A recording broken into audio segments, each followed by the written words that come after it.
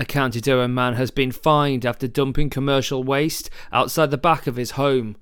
Durham County Council took legal action against Colin Eastick, 50 of Deval and Chesterley Street, after rubbish was found dumped at the back of a property.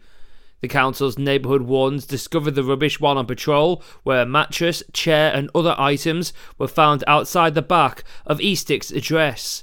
Peterlee Magistrates Court heard that the waste was removed from the street, but a fixed penalty notice had not been paid. Eastick pleaded guilty to disposing waste without an environmental permit. He was ordered to pay a £120 fine, a £48 victim surcharge and £200 costs.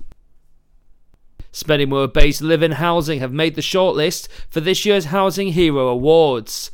The Housing Association's customer services team have been shortlisted for Team of the Year, while staff member Andy Coulthard is up for the Inspirational Colleague of the Year award.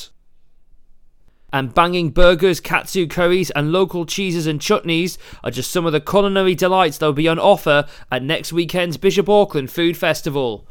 Durham County Council, which organises the festival, has confirmed that around 140 traders from County Durham and beyond will be taking stalls at the event on Saturday the 22nd and Sunday the 23rd of April. And alongside the familiar faces that regular festival goers will recognise, there will be 20 new traders selling everything from hot sauces to vegan scran.